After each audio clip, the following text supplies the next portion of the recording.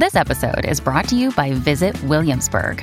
In Williamsburg, Virginia, there's never too much of a good thing. Whether you're a foodie, a golfer, a history buff, a shopaholic, an outdoor enthusiast, or a thrill seeker, you'll find what you came for here and more.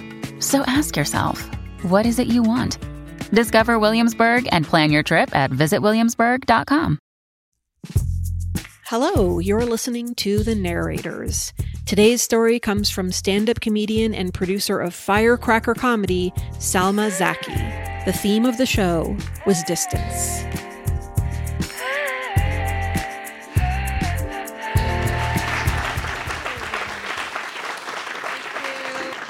Thank you so much. So I started doing comedy in college in Los Angeles, and I was just doing open mics and shows on campus and whatnot. And then I would go home to the Bay Area over summer and winter breaks to do more shows and open mics there. And as a naive 19-year-old, I immediately started dating a comedian, which... If you guys don't know, that's not suggested to do that. It's kind of like, like dating a coworker, but with way more sexual harassment and no HR department. So, that was strange. But this guy was good. We loved each other. We know we're having a great relationship. And the only thing holding us back was the fact that I was in LA, he was in the Bay Area, making this a long distance relationship.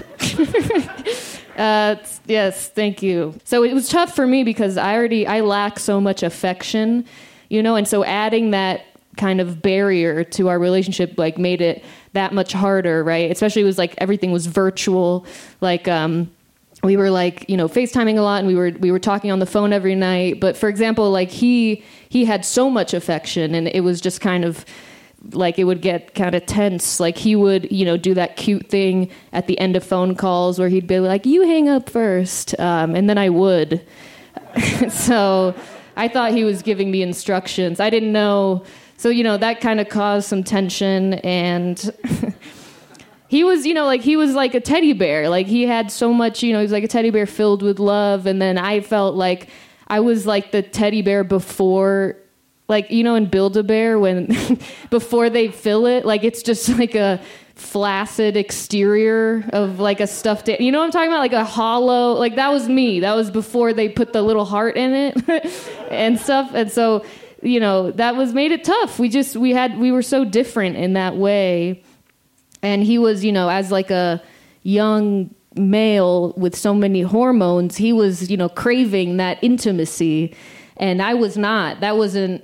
And I think it's because, I have, due to, past experiences, I kind of had a fear of displaying, intimacy digitally, if that makes sense. For example, one time I sent this guy that I was seeing, I sent him, a photograph, nude, and it was in my college dorm room bathroom, and so yes, there was harsh lighting, the tiles were beige, and so yes, he did respond with, "Are you at the doctor's office?" And that, I don't want to send pictures anymore. That made me, forget about all of that, and so I became really insecure on that front.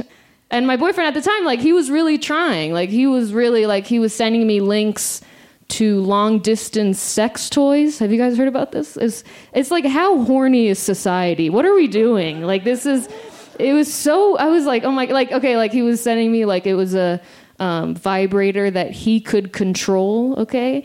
And I'm like, okay, I had to tell him. I was like, no offense, but, if I'm masturbating, I don't want you to have any part in this. That's kind of the whole thing, is that you're not there, That's I don't want you involved at all. And right, if a man is controlling a vibrator, there's gonna be some technical difficulties. Right, the battery's gonna run out, or it's gonna cheat on me or something. And so but I wanted to, please him, and I know, I really loved him, and so we scheduled, a FaceTime sex. We put it in the Google Calendar, we, and I was, I was nervous. It was like losing I have never lost my FaceTime sex virginity before. So I didn't know what to expect. I didn't know how to prepare. And it ended up being a lot like losing your real virginity. Like it was like super awkward. There was no romance and we never made eye contact. But anyways, I don't know. I don't like FaceTime sex. I've decided. I found out that I hate it because all you have is your body. Like you can't like do any tricks. Like you can't do, you know what I mean? Like I couldn't call him daddy or else Siri was like calling dad. And I was like, no, stop. Like get out of here, Pops. And so, so then the time came for the event, the scheduled event. And, it was so weird to have, like, we're both so young and it just felt like we were in a passionless marriage, like forcing time, like making time for each other. And so, I was like getting all ready and, I was like making sure my roommates were gone because the last thing I would want to happen is for them to overhear me being like, can you zoom out, please? Or whatever. I don't know.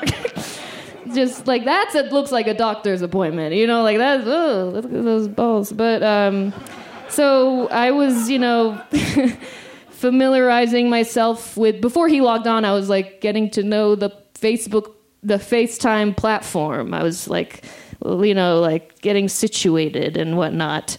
And then I found that they had filters. And, I was intrigued by this. And so I was like, okay, I think I'm going to use a filter. Like, that's fun. And so I was like looking through the filters and I was like, what do I want to convey? And so I started eliminating some of them. The first one that came up was the cat ears. And I was like, okay, that's immature. I can't use that down there. That's not appropriate. You know what I mean? Like, sexy time is not silly time. So I moved on from that. And then I scrolled and there was the black and white filter. And I was like, then it looks like I'm like memorializing it, and that's strange. And I was looking, there was so many. There was like a baby filter. That's inappropriate. There was like a dragon breathing fire, which was kind of cool. I don't know if you guys can think about that image for a sec. I was like, oh, that's fun. But that's, it kind of reminiscent of chlamydia, this burning. And so I was like, kept looking there. There's so many. These filters were endless. There was like sunglasses. Whoa, cool guy, There was like butterflies, rainbows. I'm like, wow, this is so cool, but not appropriate. Nothing was like fitting the situation, the occasion. So I kept scrolling and I decided to go with sepia tone. Just a classic, like I wanted that old-timey Western pussy.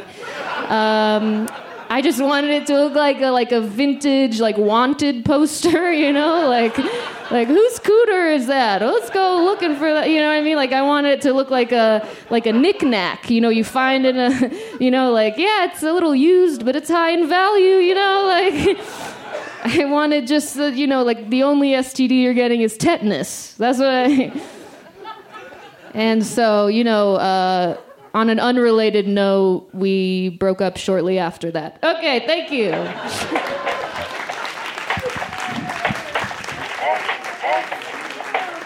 Keep it going for Salma and all the storytellers tonight.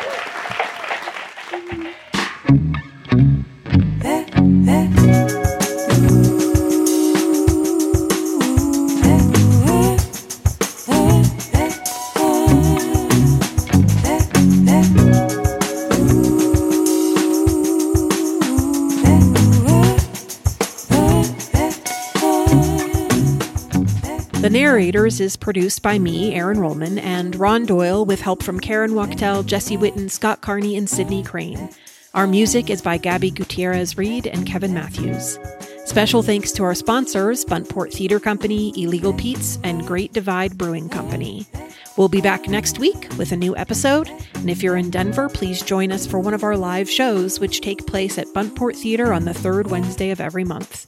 For more information about the live show or past episodes of this podcast, you can click on the link in our show notes, or you can visit our website, thenarrators.org. Thanks for listening.